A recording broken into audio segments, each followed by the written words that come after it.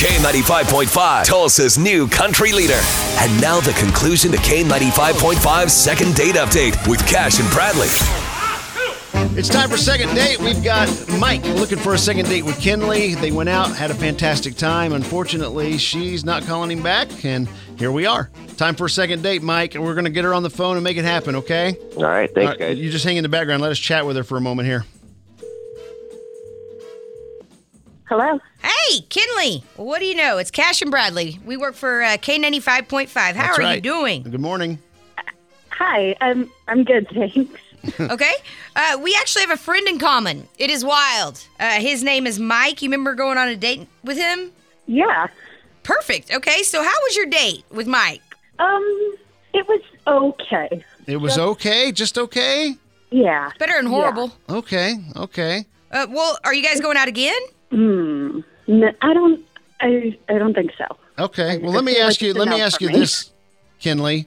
If we were to give feedback to Mike, like a going online and posting a review or something, what would we say? He came and got me for the date. He picked me up, came up to the door. He didn't just sit in the driveway and honk. It was nice. It was sweet.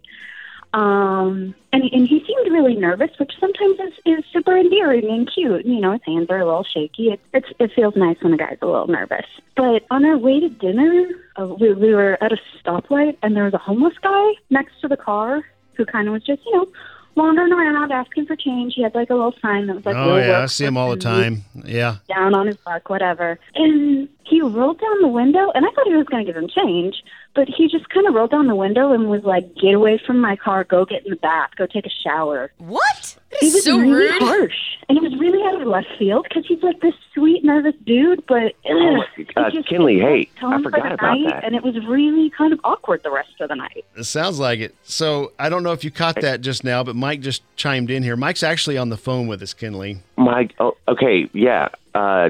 Jesus, I completely forgot about that part. So Kinley, I don't want to lose Kinley dealing here. with So those dudes. Kinley, don't hang up. Please don't hang up. We're not doing an I got you or anything like that. Kind I of, want we to are. know. Well, we kind of are, but I want to know about this homeless guy too, Mike. So what's the story here, man? Man, I completely here's the thing, man. Those guys, first of all, it's all like a scam. Those dudes are making more than like minimum wage or whatever. Half the time they have like their own houses and stuff, and they just go and just dress up. Yeah, I didn't think it was a big deal. I completely forgot about that. I mean, look, I'll give like a guy on the street some change or something like that, but that roadside stuff, I'm not falling for it. And Kinley, you saw him be mean to a guy, That basically. is so mean. You don't even know that guy's story. You don't know if he's that guy. Hey, I kind of I think all those things are What? scams. I do. I don't care if it's a scam. Why do you have to even say anything? I don't say anything to him. But why did you feel to be mean? Just because you're against it? I'm just not falling for it, I mean, they got other options too, Okay, and he was definitely leaning in the window and stuff and just kind of milking it. I'd rather, spend my hard-earned money somewhere else. Okay. Understandable, but why didn't you just be It quiet? seemed like a really intense, rude reaction to somebody, and it was. It didn't feel good. It didn't feel good to be like, oh, this is the kind of person that I'm going to spend an evening with or go on a couple of dates with and spend my free time with. And at this point, you haven't even gone on a date yet, right? No, exactly. Okay. All right. I get it. That would make me mad. So That would bother look, me. I'm just gonna cut to the chase here because this is what we were out to figure out why. We obviously talked to Mike before we talked to you, Kinley, and he does think the world of you. Obviously, you don't think the world of him. That's not something that is returned. But do you think there's any shot at all here that you guys would have chemistry together? That maybe we should try to get you together again for a second date just to make sure that there's not something there? Yeah, it was just one incident, It didn't set a good tone. It left a bad taste in my mouth. I don't think I'm up for another one. I'm sorry. Yeah.